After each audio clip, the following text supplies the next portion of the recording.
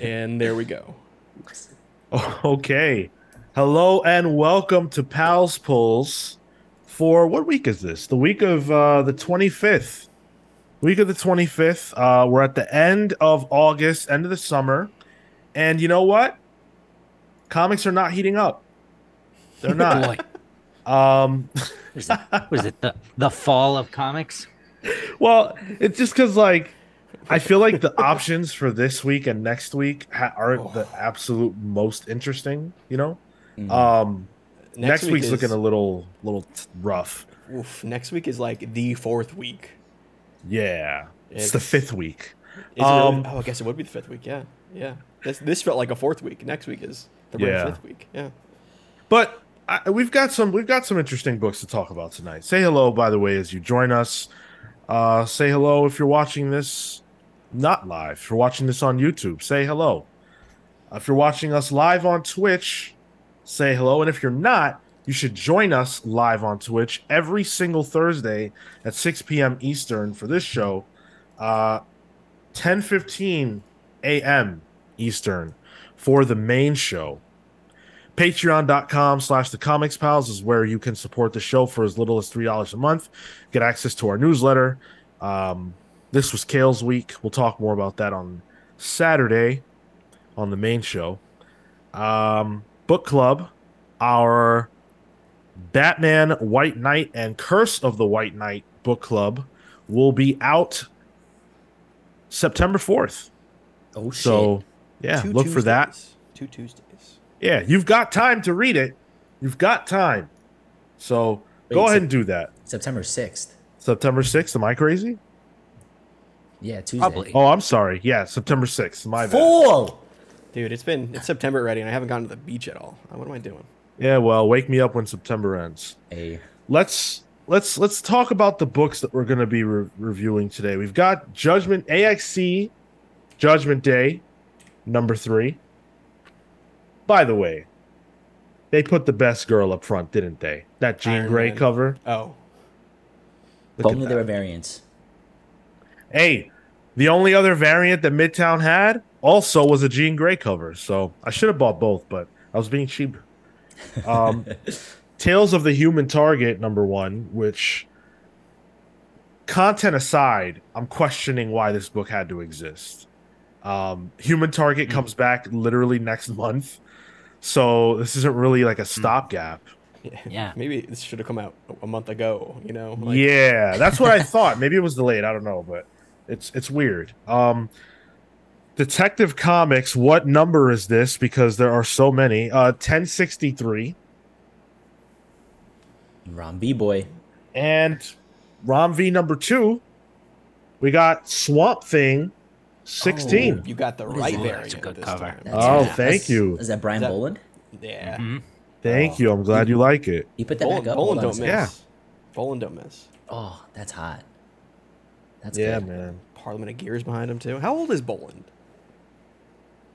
I don't know. Been doing it for- 97. Yeah, a little younger than Kale, somewhere in between there. Honestly, like Boland and Alex Ross, those are like my top two cover artists, I think. Really? Alex Ross Top is just two? such. Well, they're in the top. I'll put them in the top 10. I'm not really thinking about it too hard right now, but they're definitely some of my top favorites. Okay. Matt says, "Why did I resubscribe on a Swamp Thing episode?" It's the last one. Yeah, this is the finale. Don't you want to hear our final thoughts about Swamp Thing? What did you think? 'Cause We were we got gonna 'em. read all of the Swamp Thing and then not do the end? Do you think we were just gonna edge it and then blue ball Swamp Thing? Green ball swamp thing. Oh, well, then Speaking go of Doctor. blue balls, let's talk about AXE Judgment Day #3. Curious to see where that segue goes. That's just how it feels when I read a comic centered around Jean Grey. He just feels a little cucked. Anyway, Not touching that at all. Keep going. last issue we saw. Sean is. No, I'm not. That's the problem. Last issue we saw the birth of the progenitor, not Arishem, so I was wrong about that. But we've got this new celestial who has decided he's going to judge every single living being on Earth. Every person out is getting judged. Damn, me and you, bud. Yeah, listen, man. See, this guy's just doing what I do when I sit on a bench in Central Park. Yeah. Look at this asshole walking by. Yeah. Nah. Who would survive among us? Who would be judged worthy? None of us. Nobody. No? Not I think me. I'd be all right. Nah. You pick your nose with your index finger or your pinky. My index finger. I'm not a monster. All right. I've Pass. got to What work kind for of those what kind of boogers, fast food do you man. like eating, Cal? Sorry. What kind of fast food do you like eating? Oh, Wendy's. Wendy's Okay. all day. All right. Oh, I think you're yeah, safe. yeah, I think All you're safe. right. I like Chick-fil-A. Right to jail.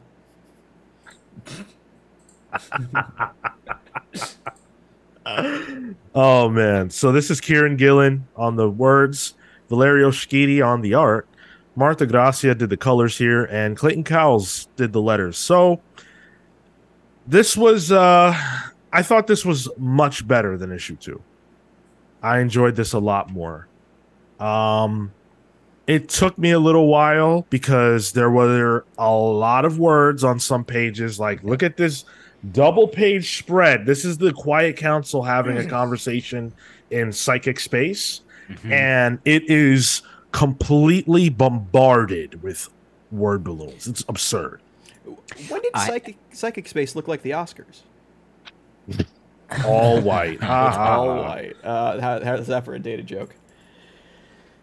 My only opinion about this book really is that it felt noisy. I got to that psychic space and I just it felt like things were screaming in my head. Yeah, I agree. This was the first, I think, time that I've felt in this book there's just too much going on a page. Like, the art had no space a lot of the time, and even in moments where we wanted to see action, so they would just be obscured. And it's frustrating to watch when you have pretty good artists, colorists on board.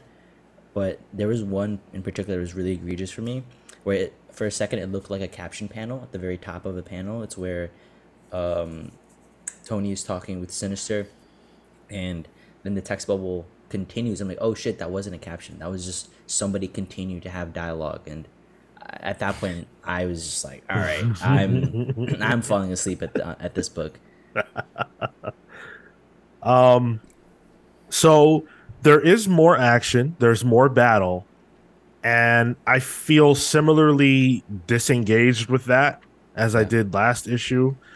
We do get Eternals versus X-Men here because the X-Men are like, hey, and that was, I think, the best part of this book. I think that that the story and the twist are actually really good.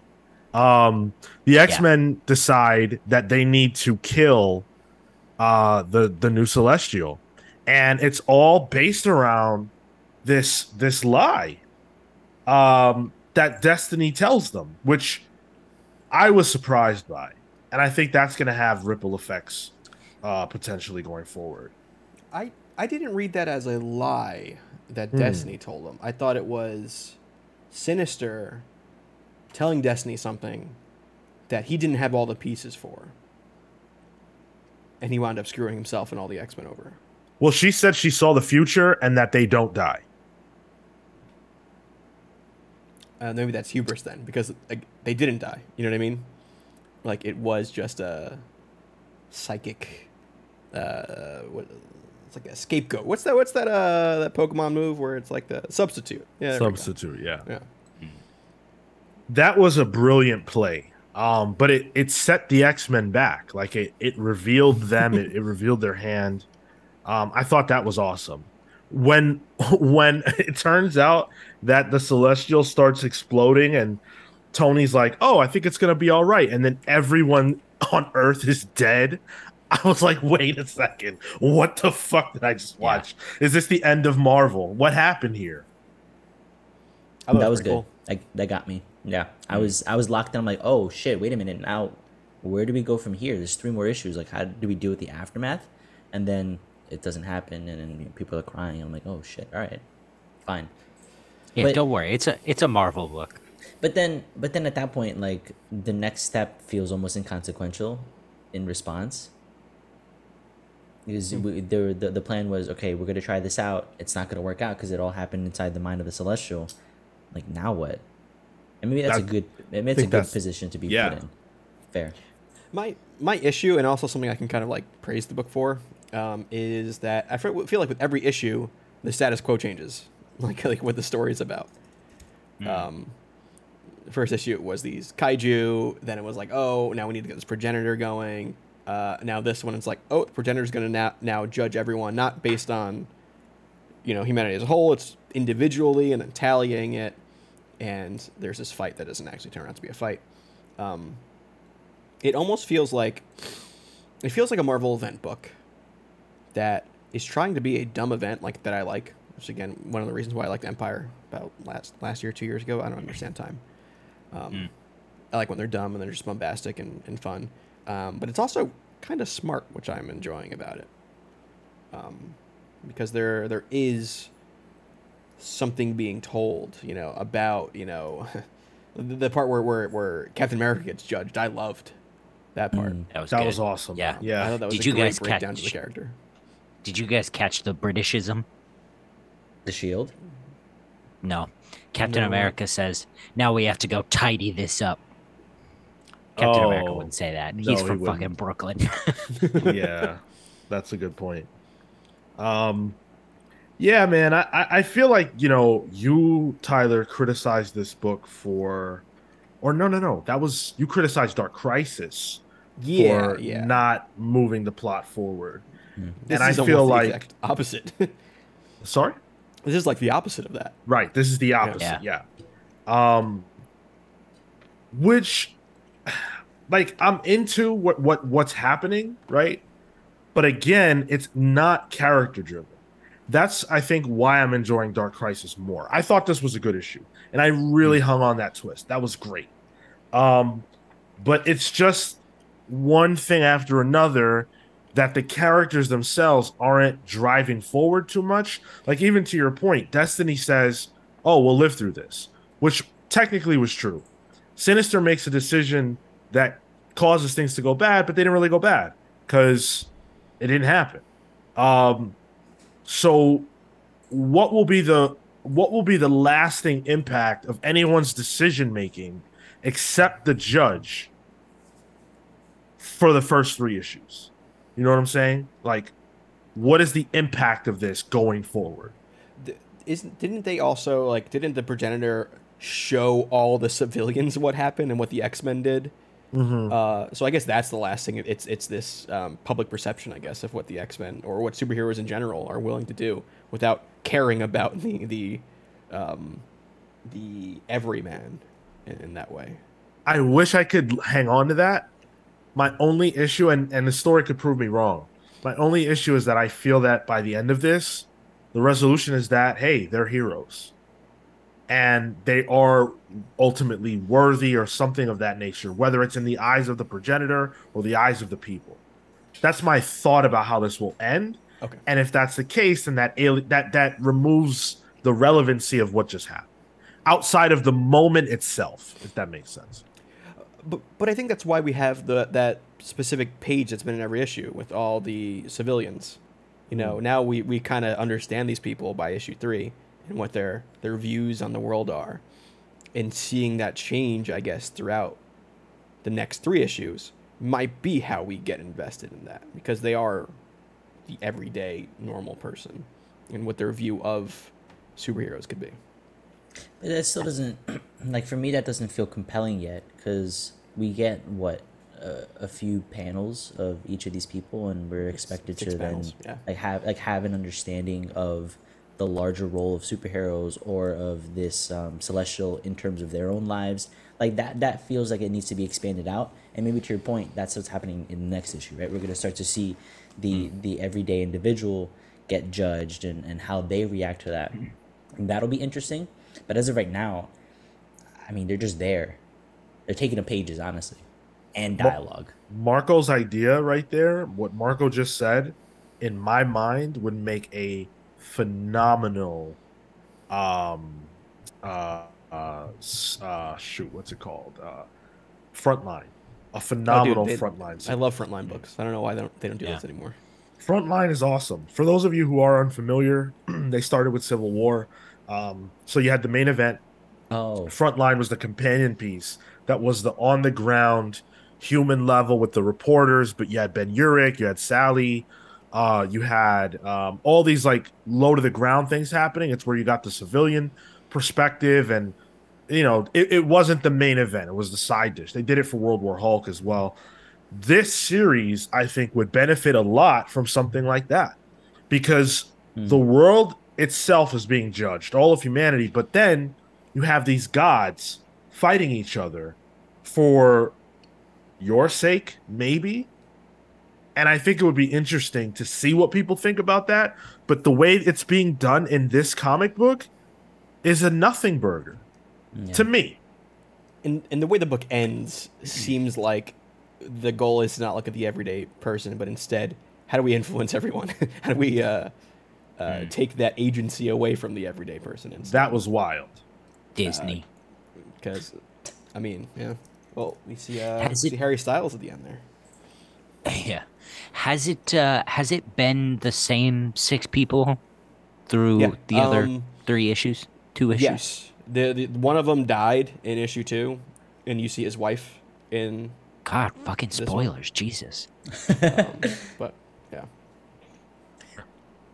I don't know. What Marco was describing, and I guess Tyler was probably describing it to a degree, about the role of civilians in this world. I think Gillen actually did it better in the first volume of Eternals. Okay. Icarus, he pledges to watch over this young boy because he gets this vision of him dying or something, and he's like, okay, I'm gonna be there, don't worry. And then the second he's gone, the kid dies, and they find out that it's the Eternals' fault. And to me, that just like that's it. That's what all of these people are here for. They're here to protect you, but the second they turn their back, like, it's all their fault. They have to leave you at some point. I just feel like that was better executed. Elsewhere. Yeah. That is a funny theme throughout these two, though. These 2 Gillen pieces. What do you mean? And I'm curious. Like, I wonder if that's what he's going for. Like he's trying to expand upon that, what he did in Eternals. And I think in Eternals too, it's when an Eternal dies and they get brought back by the machine, they have to kill a human to do it, right? Yeah. Yeah. So there is like a direct cause there. And I think they even discussed that in the tie-in book we read last week. They're like, oh, we can't die because then people will die. Yeah. Right? Yeah. So that's like the cause of all this. It's also worth pointing out that every single thing that's happening right now has nothing to do with human beings. Like, this is that now they're all going to be judged and potentially killed because Iron Man and the Eternals and Mr. Sinister decided to make a machine, a celestial god, and now they're all going to die. Also, like, not the people I would choose to make a god, like, like, oh, I'm sorry, Tony, but like, Sinister. These assholes watch Age of Ultron. Did they see Ultron? Like, well, I mean, that's why Hank Pym's not there. Well, listen, there's not much difference between Tony. The difference between Tony and Hank Pym is a slap. Yeah, dude, I have that issue. Also abused. Yeah. The art's good here. I really like. I mean, look, Marta Gracia has earned his position in the annals of comic book colorists since the X-Men stuff kicked off. Before that, too, the Amazing Spider-Man run that he had with Giuseppe Camuncoli, he was great on that as well. But this is another level, and it's amazing to be watching him work. But Valerio Schiti is no slouch either. I love his art. I love these. I don't know if you guys can really tell what I'm pointing at, but like these ring beams that they kind of do. They do it with Cyclops a lot when he uses his powers. It's this action sequence right here where why do I always forget this guy's name? Exodus, where he's crushing Icarus. Yeah. But I love those. Those are really cool. The action just looks so like dynamic and fun. It's really good. I especially like the pages where you see X-Men just dying. Like there's like a background like scene where Beast just gets stabbed in the heart by yeah, there is. by Athena. And Icarus, was it magic that he just splits in two? Oh, is that who that was? I couldn't tell who it was, but I was trying to Yeah. base it on where he was flying in the panel above. I couldn't tell who it was. Either that or Firestar. It's a little hard to tell. But like X-Men are just getting killed left and right here. Domino was cut in half at one point in one of the shots. So playing with that too is fun because I don't think we really played with the X-Men as cannon fodder as much as we have in this event. Yeah, I don't know if I'm feeling that too much. You don't like people getting jobbed out without explanation? No, I don't. Because it's so frustrating because you know that if they didn't have this ability to die at will, they just wouldn't be dying. You know, like they're actively removing the importance of death and they're like reveling in it. And that's frustrating to me. There's that one beat where was it Emma that's like, "Hey, let people know we need more Xaviers." Yeah, like you're just ordering an Xavier like you're at Why don't you Chick-fil-A. just Like make more than one? Like you have the ability to, right? Make him peach flavor too. Yeah. Pull. This was solid. It's not, this event still isn't lighting me on fire, but it's getting better. Yeah, Paul. It's fun. I pull it. All right. So let's talk about what was supposed to be a, palate cleanser, a holdover for those of us who are missing the Human Target, which I think from the beginning of it, from issue 1 until the hiatus in issue 6, was one of the best books on the stands. Human Target has been fantastic and can't get enough. But the team needed a little bit of time to catch up, and so they were granted that. And we got this. Tales of the Human Target #1.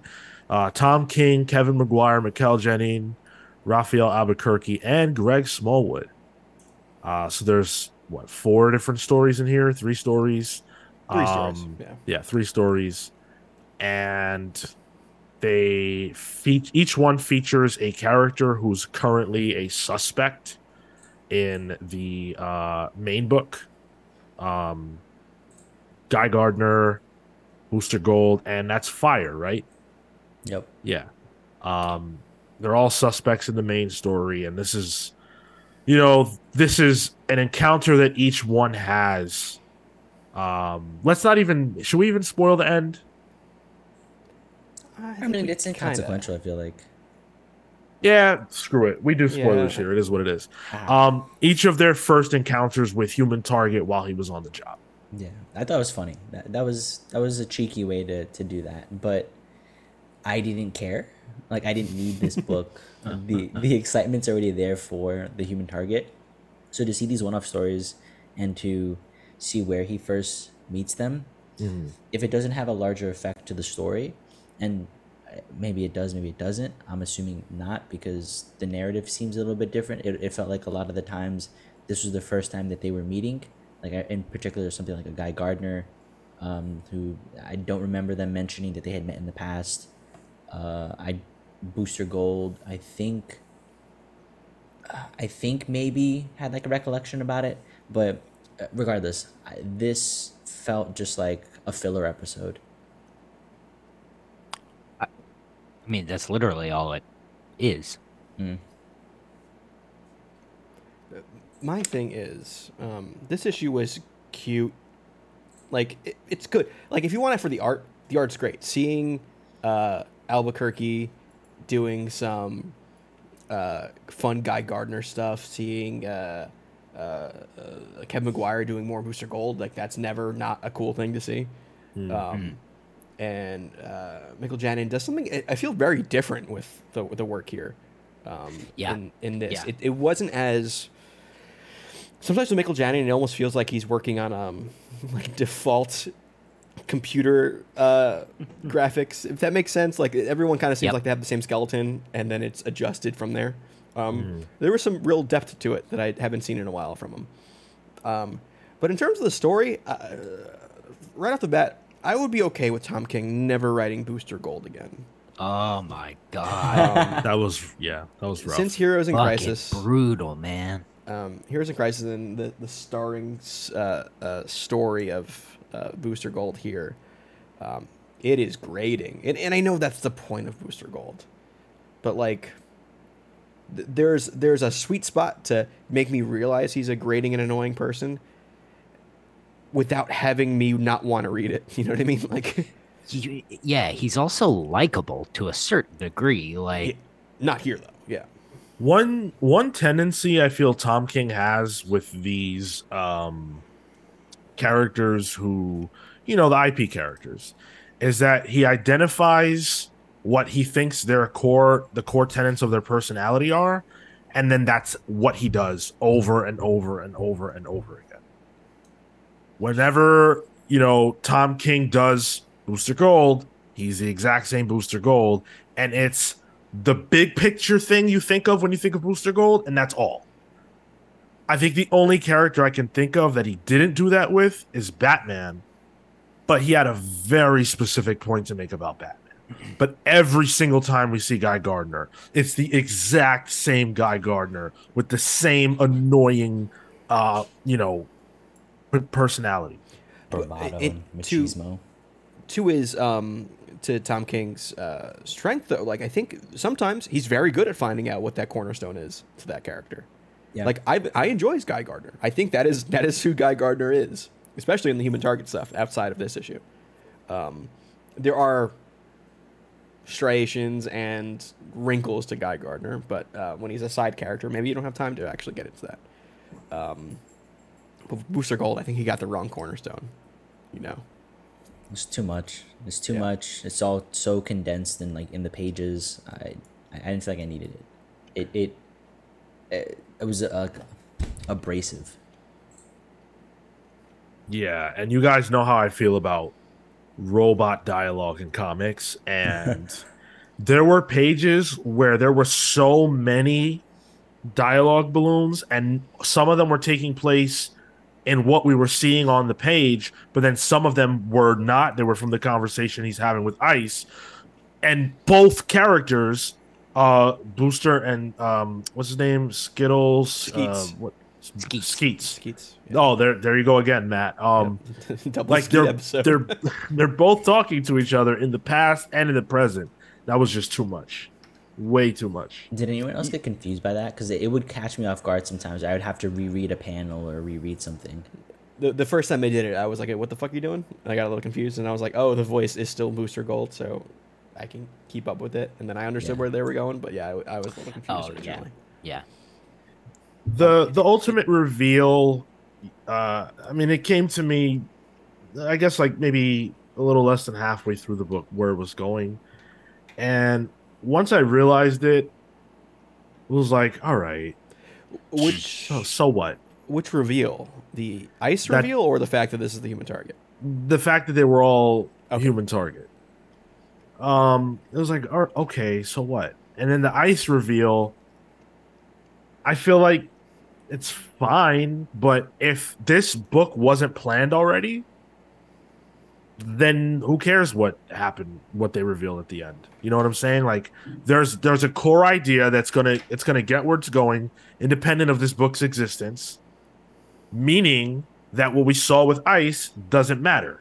So what did this exist for? As you said, this is literally intended to be filler, but I don't know. I was hoping for something to hang on to take into the series when it comes back. Same.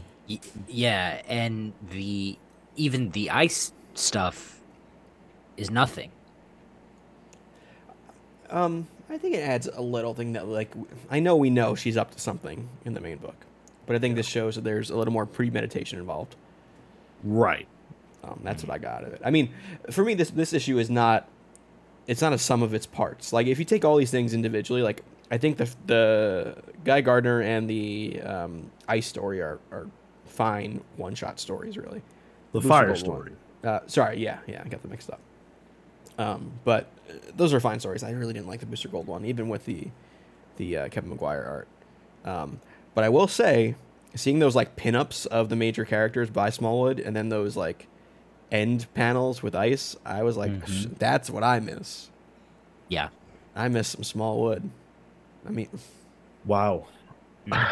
Tyler, listen. Clip yeah, that. Matt.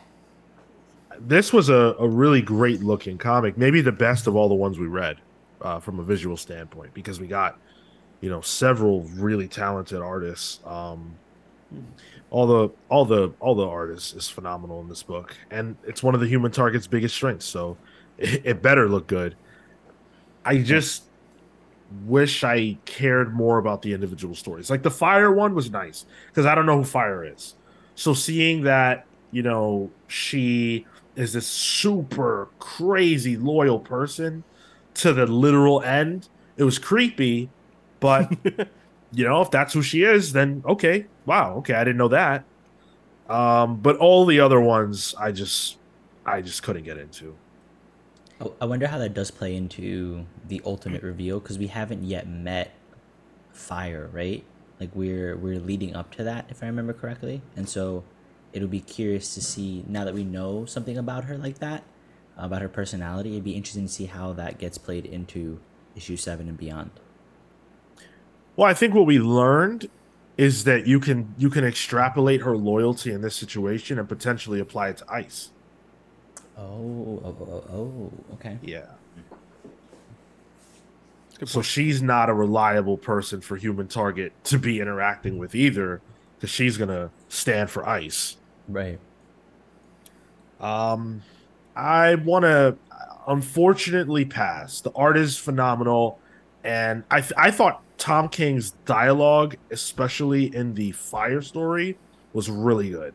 The Booster stuff was grating and annoying, but the Fire part I thought was really good from a dialogue standpoint. He doesn't do anything wrong, as much as it's a filler story. Like there's nothing more to say about it. It's filler. Yeah. If you want that, if you want to see great art, buy it. But for me, I would say pass. It's not worth it. The twist worked for me. The first one, the Christopher Chance twist. Yeah. I didn't see it coming, but the journey there was very frustrating. And then once you have it, it's not really a big deal. Right.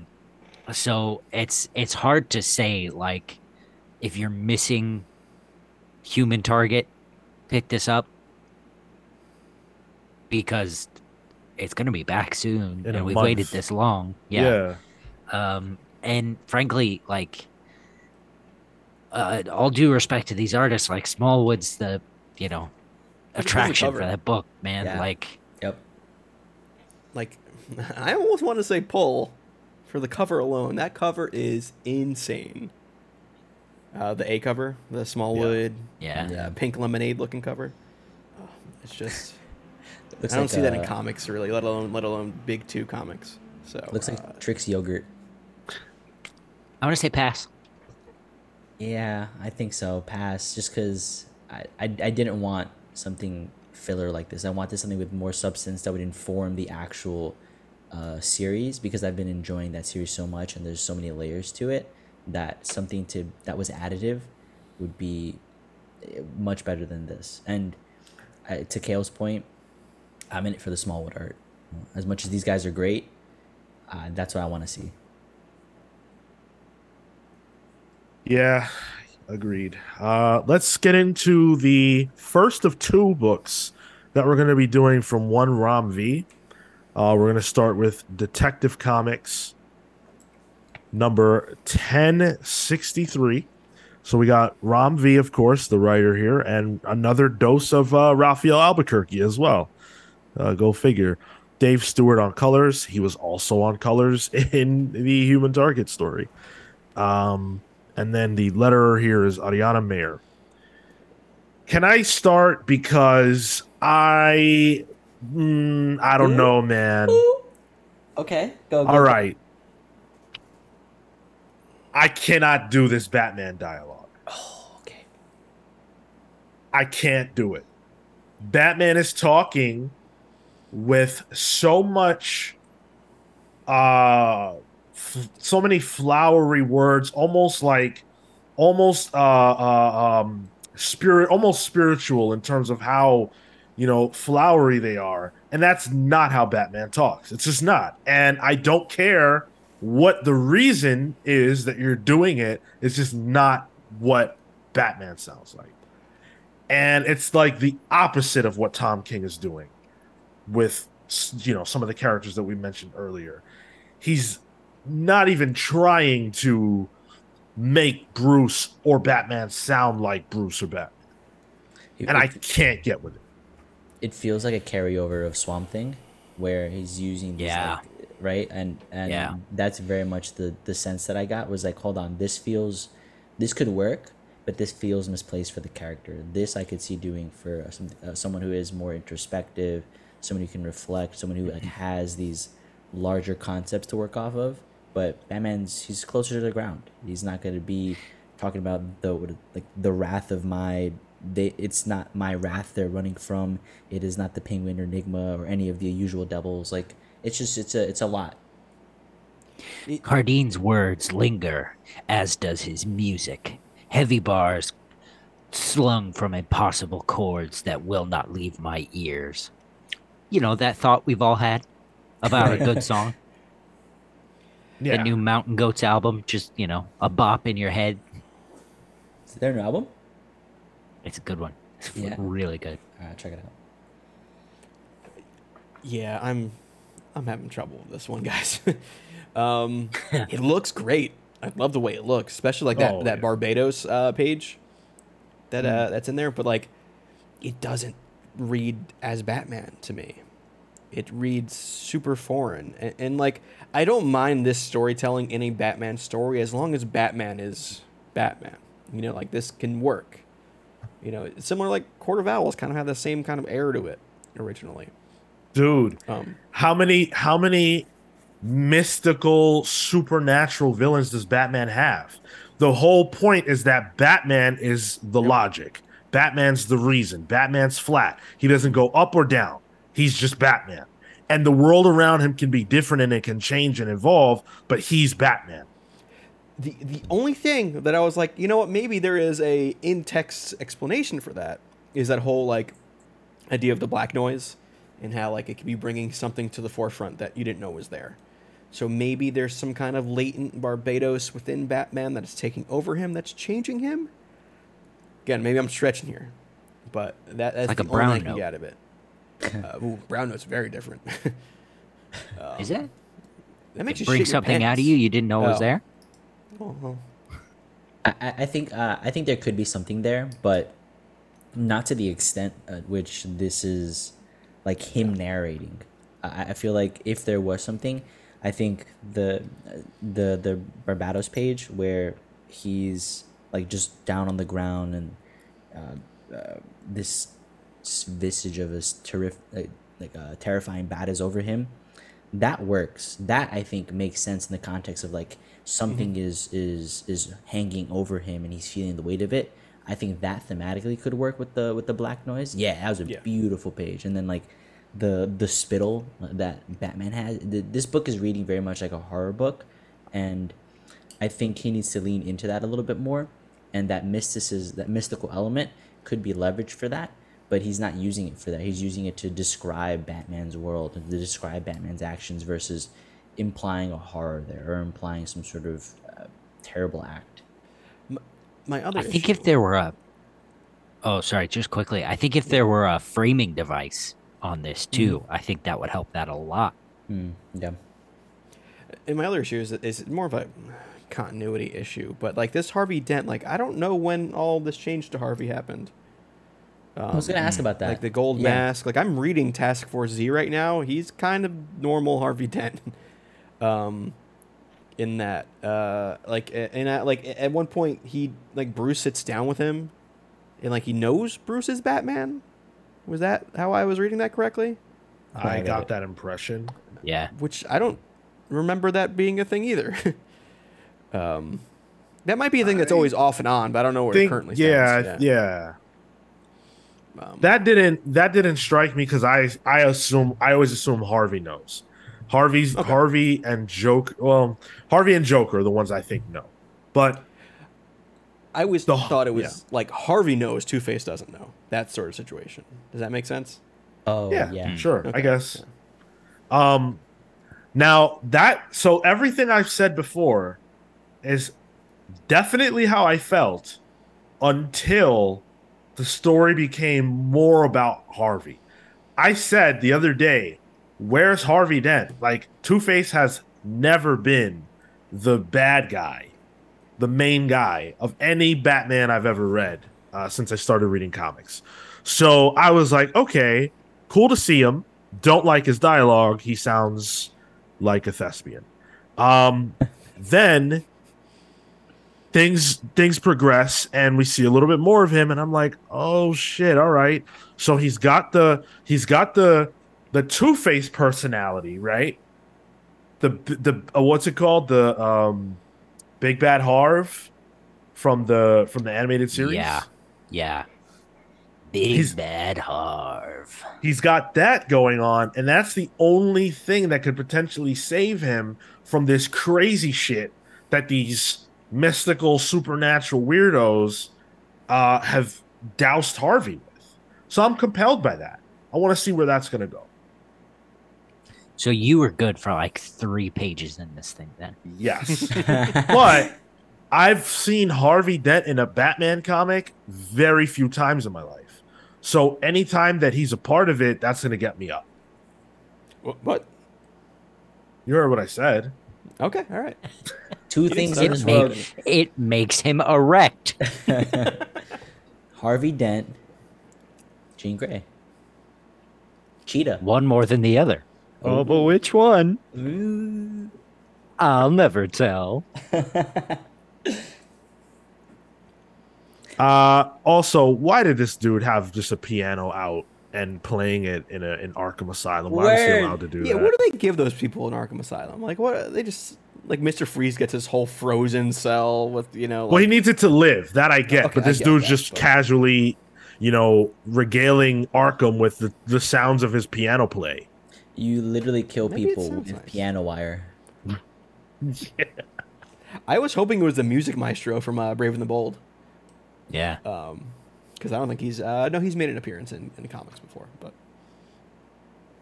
that honestly that bit where Batman interrogates the maestro or whatever, that was the only time where I was like, oh, this feels like something Batman would do. Outside of that, I wasn't really feeling it. And these anonymous villains, like, this doesn't have, like, when the Court of Owls came around, they were interesting because we didn't know anything, and there was like this whole myth built up around, and you knew that before you knew anything else, and I thought that was pretty interesting. And they were like anonymous Gothamites or the rich elite of Gotham or whatever, so it roots it in Gotham. These people are like, they came from who knows where to do who knows what, to sow discord because their family is legacy of Arkham or whatever the hell. I don't care yet. They're not interesting personality-wise. And I don't really have any connection to them yet. It's only been 2 issues, so I don't want to like close the door on them, but they're not doing it for me right now. Yeah, I'm a lot more interested in the supernatural aspect of what's happening to Batman. Yeah. More than basically anything else. Yeah, that's fair. I'm gonna hang on to this one. I'm gonna say pull one last time. It's interesting, even if I don't agree with the voice of Batman, and I'm not compelled by the villains. I think the Harvey stuff's really good. I think the art's really good, and it's Ram V. Ram V always deserves, a lot of rope. So, yeah, I think I'm in it for Ram. If it wasn't for that, I would probably been out in that first issue just because I wasn't as high on it as you guys. So I'm gonna give like this. it. I'm gonna give it probably one more shot. I'll give it one more shot, but I gotta say, the Cy Spurrier Danny backup, almost worth the price of admission. I really like that stuff. It's a Danny drawn Gordon comic. So Danny, incredible artist, absolutely incredible love artist. Danny. Love Danny. I'm not caring about the story. Like the backup for me works in art alone at the moment. Fair. Does it not look like she's doing almost like a stuff without outline, but it looks like an early Frank Miller? Oh, it Yeah. feels very much like a Sensei Right? sort of thing. Yes, exactly. Yeah. I'm eating this thing up, man. It's so good. Matt will say, y'all will say one more shot and review every future issue. I mean, that's how violent relationships work, Matt. Wow. What Violet? Why did you choose Violet? No reason. Oh, it's Batman. Yeah, exactly. fair Thanks, enough. Cal. Uh-huh. So that brings us to the last book this week, which is the end of, well, the presumed end of the run on Swamp Thing from Ram V, Mike and Mike, Perkins and Spicer, and Aditya Bidikar on letters. Swamp Thing number 16. Now, I noticed that none of us have mentioned any of the prior books being our book of the week. So, I'm assuming, unless someone forgot, unless we forgot, Fuck. Oh, no, that I we're forgot. all yeah. saying, we're all calling Completely this. forgot. Okay. Completely forgot. Okay. No, I had a lot of problems with this book. For me, this week so far was very middle of the road. Yeah. Nothing where I was like, oh, that was fucking great. That I forgot that I can like things and say it's my pick of the week. Same. This week was a dub, bro. Really? Yeah. I think the one I enjoyed the most, if I had to pick one, probably Judgment Day at this point. And I think had that would be problems mine. with Yeah, it. that would be mine. Fuck me. Mine might be Human Target. This was mine. Really? Can't win them all. Yeah. Yeah, this was mine. So this is the big end for the Swamp Thing. I think we've all acknowledged the ways in which it went off the rails. I'm gonna say that I thought they stuck the landing. I agree. I agree. Yeah. Thematically, at least. Thematically, Yeah. yeah.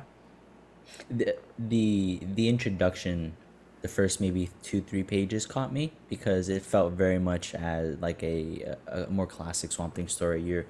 You're looking at a smaller part of America and there's this larger existential threat that is looming over them, and they're meant to be filled with this fear, and that worked really well. And then I don't know, then the conversation with Trinity and the Parliament of Gears, I understood the ideas, but I don't think that they were presented in a very clear way, and you had to like really stretch for some of them. This concept of destruction and having to choose between that or a process of creation. Get it? I mean, it makes sense, but I think it could have been done in a cleaner way that tied into the larger themes that the book has been trying to tell. Yeah, I don't know. This wasn't it. That was sort of my thing for me. Is I wonder how at least this arc will play in the trade. Yeah. Because this to me felt like the summary wrap up of the whole thing, and especially in the way Swampy was just explaining everything. So, I sort of want to go back and see if I can see what Ron was trying to plant, so to speak, in the rest of the issues. But it also, that's more of an exercise as much as I don't want to read it again. For me, I felt like it oversimplified everything at the end. It's like we had these really insightful ideas of, like, I guess one of the overarching themes throughout this run was the choice of, whether or not Levi wants to be the Avatar of the Green, and like how he goes about being his own version of it. And then it just being about, like, oh, this whole story was about choice, and the what's the word I'm looking for here? The method of telling that, just being Swamp Thing dictating it to us, I felt was a little ham-fisted. It was more like a show me, don't tell me sort of situation. But again, like, how do you do that when it comes to a character's feelings? Like I said, you have to tell. But I don't know. I did like the idea of the switching of the Parliament of Gears. So that was a good thing. How, like, innovation could also be a positive. It can be this all-consuming evil thing that just breaks down everything in its path just for the sake of innovation, or it can be the advancement of people and ideas and hope. And how that's two sides of the same coin. I thought that was a good thing that I kind of wish they would have expanded upon a little more. And I like how Trinity is now the Avatar too. I thought that was good. I don't know. It just felt a little too happy for me at the end. Like that one page where he's just like standing in the green smiling. Like, I never saw Swamp Thing that happy. You might. I don't know how that made you feel, Marco. But the page. Thing? Yeah. That's actually a callback. That's that happens in another book. Okay. Yeah. So I don't have the encyclopedic knowledge of it. I think I have that. Let me find it. Hold on. You probably do. I want to find your other thing too, Marco. See what the which one? Your little test. Did you read that at all? Oh, yeah. I'm good. I'm good. No, I'm good, guys. I'm good. Okay. All right. Cool. Oh, okay. I'm good. Passed. COVID test, by the way, people. Yeah, just in case. I'm sicky poo this week. So Tyler, I think you mentioned that the book addresses that innovation can be creative or destructive. And that was something that I was worried about in earlier issues, where I was saying this doesn't make any sense to me because industry is not unilaterally bad. And I thought the book was presenting it in that way, and I didn't like that. And so it turned the corner on that, which is something that bothered me. But also, I feel like this was a story about creators and the governance of creativity by corporations. And I know, look, you could say it's a stretch, but the way that greed, which that dude ultimately is just like greed personified, is the thing that kills the innovator's ability to create. That's what I got out of this book. I got that in the sense of industry, but industry alone, like, because it is a personification of the idea of innovation and gears, right? Like the turning of the creation, the process, and all that. I think I kept it relegated only to the manufacturing and industry end. I can see the argument for like it being kind of a meta conversation about creators and how that the corporation can get in the way in that. But I think because it is the idea of industry, I think that's where I would relegate it to. See, I don't think it's just that though, because the person who created the nuclear bomb is a creator. And that nuclear power is one of the things that allows the world to function. But it also is the most destructive act humanity has ever, it's the most vile act in the history of humanity. So I think that's why Trinity was chosen, because it represents those two things. Mm-hmm. She represents those two things. The book went from being like, I don't really understand what's going on, I don't like the messaging, I don't know, I don't get it, to the final issue, and now I think this was brilliant the whole time. I think it deserves a reread in that sense of like understanding how those things break out, because I think the path Yeah. to get here was more confusing than the end message ended up being. I think to your point, Kale, it might read better in trade. That's kind of how I felt while reading this, because I'm like, week to week, I'm kind of losing the threads, and I kind of want to see where it all fits together. Well, month to month. Yeah, that's what I meant. Yeah. Even worse, I don't remember anything that happened. I remember Green Lantern showed up. I remember that. I will say, Fucking aliens or some shit. both of them. Yeah, that also didn't really resolve too well. They were just there the whole time. But Mike Spicer and Mike Perkins, killing it throughout this whole series. Yeah. I think MVPs. this is Perkins' like best showing I've seen in comics.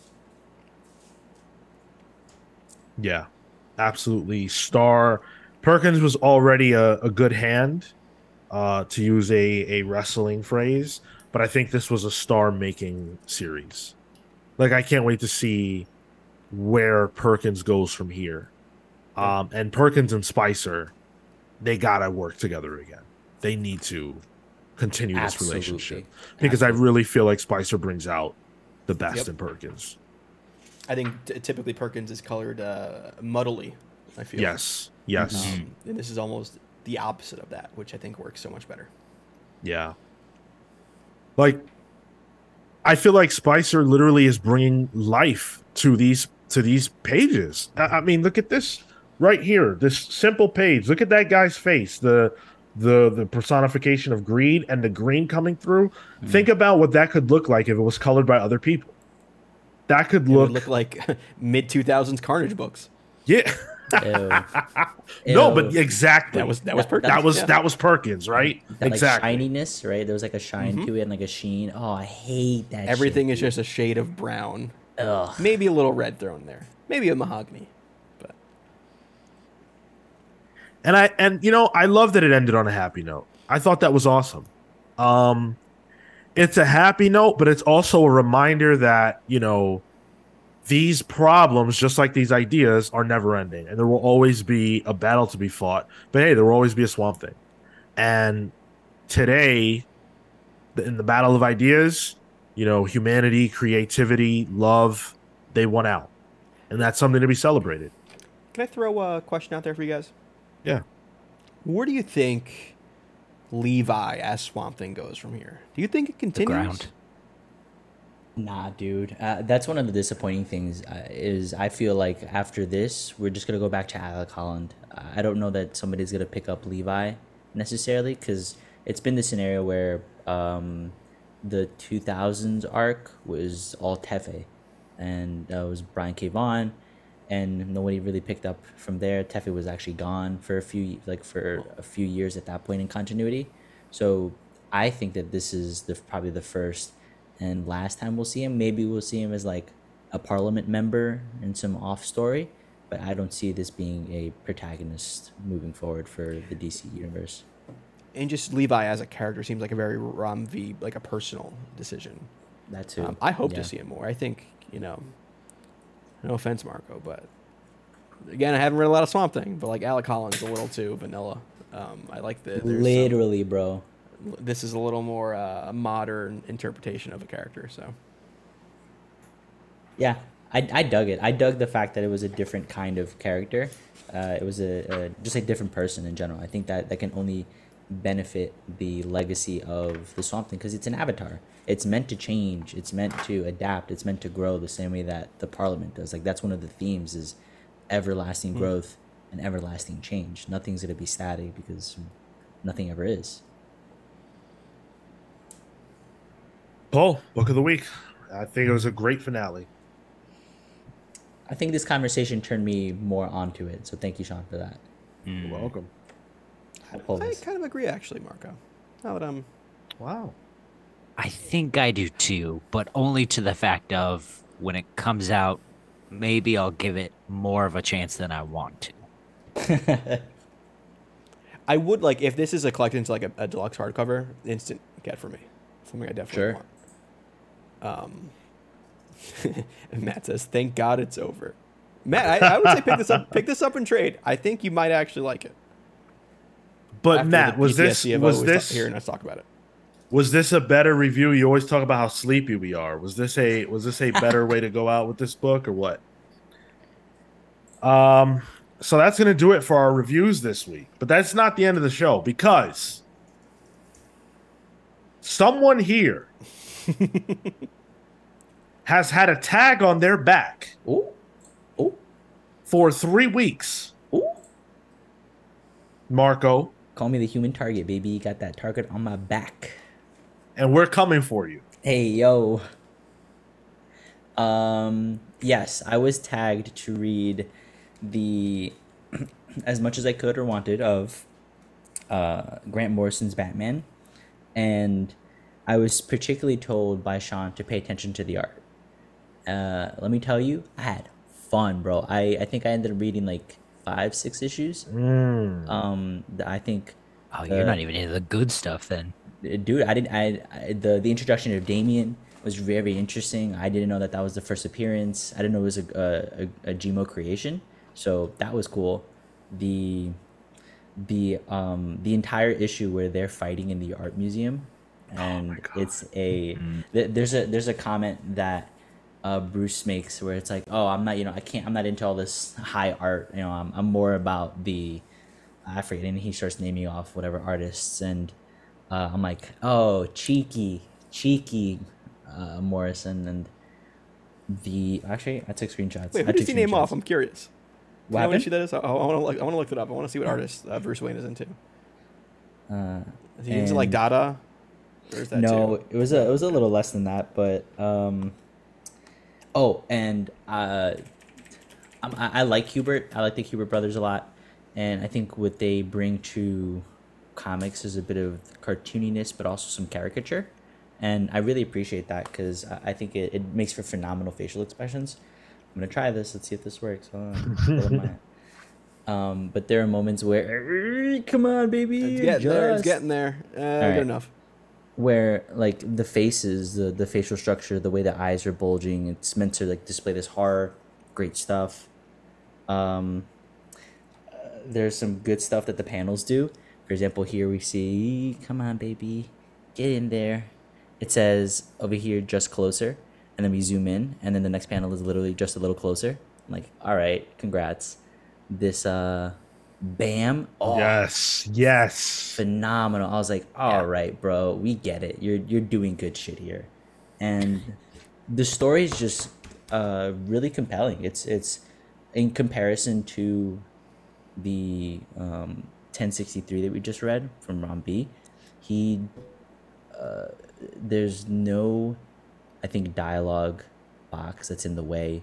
Things are laid out very, very cleanly. The narrative of the story is, frankly, the cliffhangers are fun. They grip you. I was having a lot of fun. I'm gonna keep reading this because I was having genuinely a lot of fun with it. Morrison's Batman just feels deliberate in every sense of it. Yeah, man, and I think I get to choose now. And so I've been thinking about this. You had long enough. I wanted to tag Sean with something because I think Tyler's probably already read it, but I think also Tyler would get more of a kick out of this already. So If I haven't don't read think it, it's- I'll jump in. Olympia. Wait, Marco, can you even hear us? Hold on, wait. I can't hear now. Ugh. Yeah. Right? I'm like, wait, we're responding to you. Okay, there we go. What'd you say, Tyler? No, I said if it's something I haven't read, then maybe I'll jump in. Have you read Olympia? What is that? Kurt Pyers and Tony Pyers. Two brothers. It's a book about a superhero in a comic book that pops out into the world that is going on in this story. And the character discovers that he is a comic book character and has an existential crisis about it.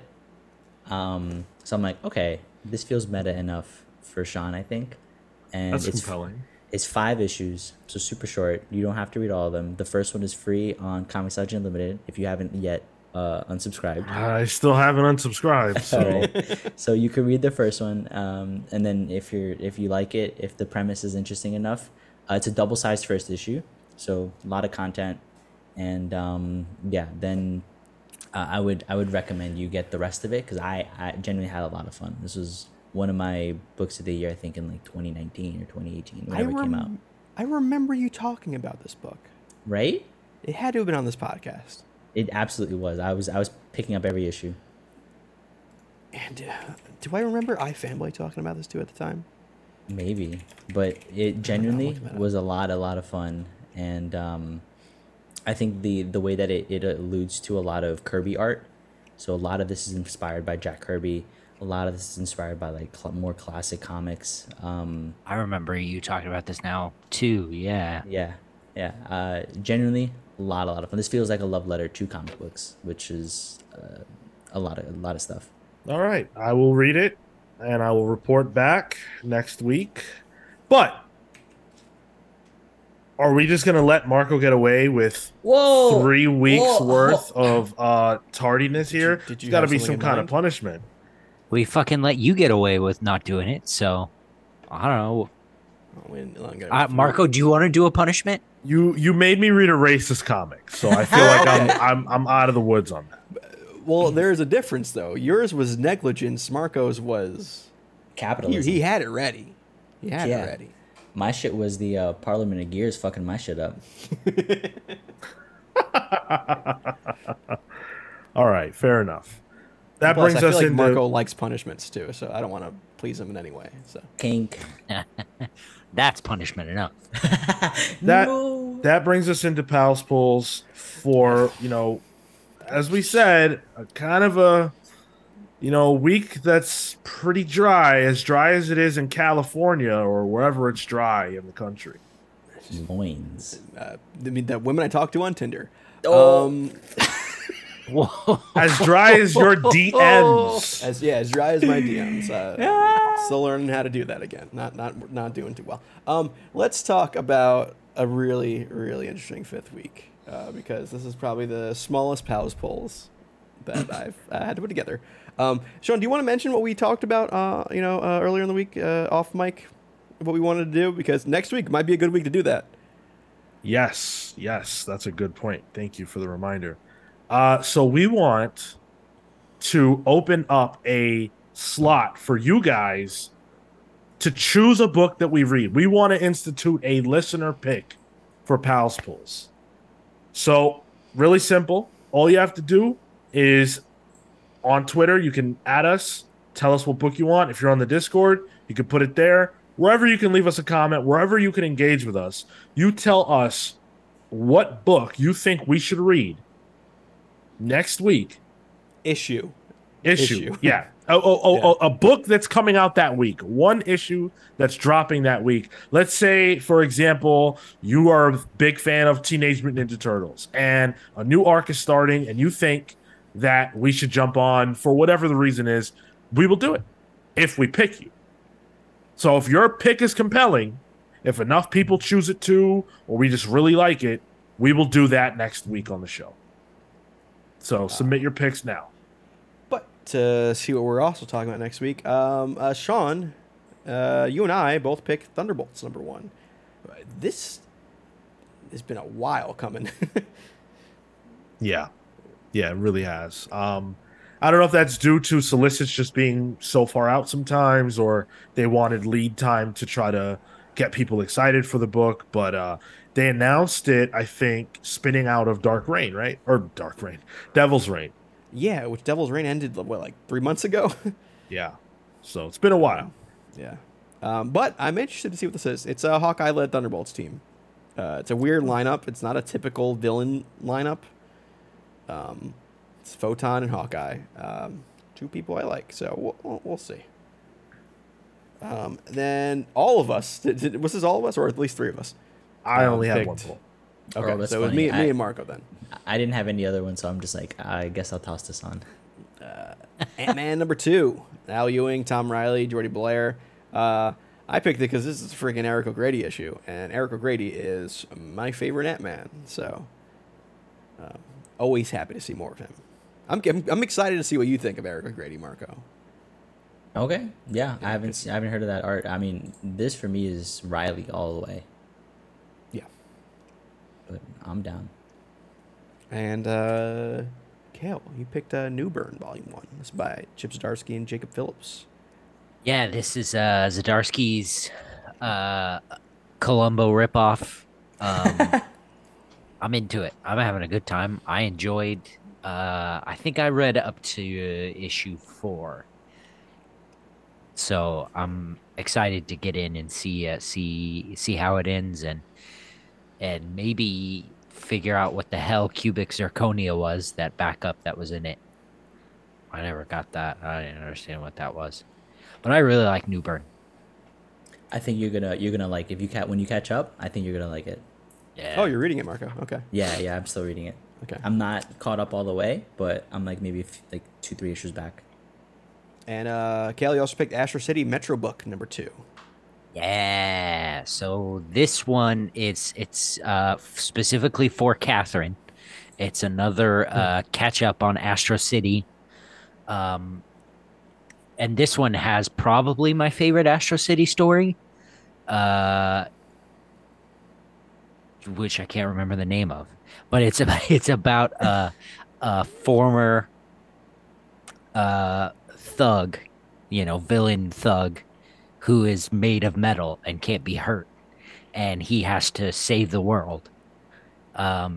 It's incredible. It's one of my favorite stories. It's got a lot of emotion to it. It's got a lot of real, old guy thinking about his past and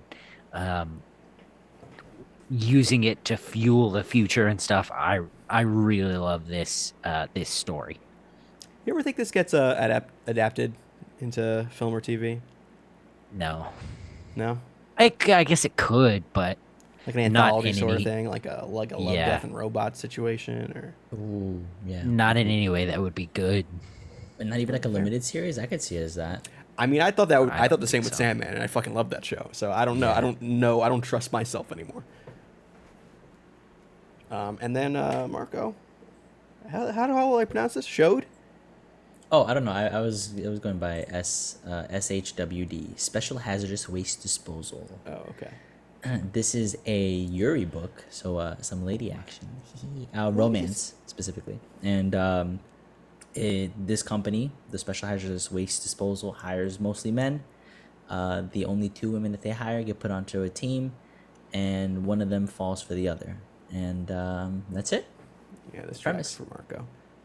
Yep, Why one of does them this has- woman have on the cover? She has a Rob Liefeld Captain America chest. Uh huh. You are correct. Wild. Love to see American classics being adapted in the East. The superhero genre just prevalent everywhere, man. You Yep. can't escape it. Super bosoms. And I found the page here. This is Oh, I've seen that page. Okay. yeah. He's just sunning his holes, as they say, right? Uh-huh. As they say. As they say. Sean, All do you right, sun your and- holes? All right, we'll get into the show. Never mind. Thank you. We'll be back Saturday to talk about more comics, comic book news, and the like on the main show, which you can catch live on Twitch at 10:15 a.m. Eastern. If you want to catch this show live next Thursday, where we're going to review something, right? We're going to review some comics. I think Ant-Man is the only definite at this point. And Thunderbolts, right? Yeah. Ugh. Okay, yeah. I'm gonna be sick next week. Okay. Yep. Hanging out with the same That- people Marco's hanging out with? That listener suggestion might be hot. We don't know. Could be good. We'll see. Tune in to find out next week, Thursday, 6 p.m. Eastern. Patreon.com/The Comics Pals. For as little as $3 a month, you can support your boys, get our newsletter. You can get our after show, Palling Around. You can get your name shouted out on the main show. Lots of cool stuff available to you for being a member of our Patreon page. Thank you guys so much for listening. We appreciate it. Till next time, take care, guys. See you next week.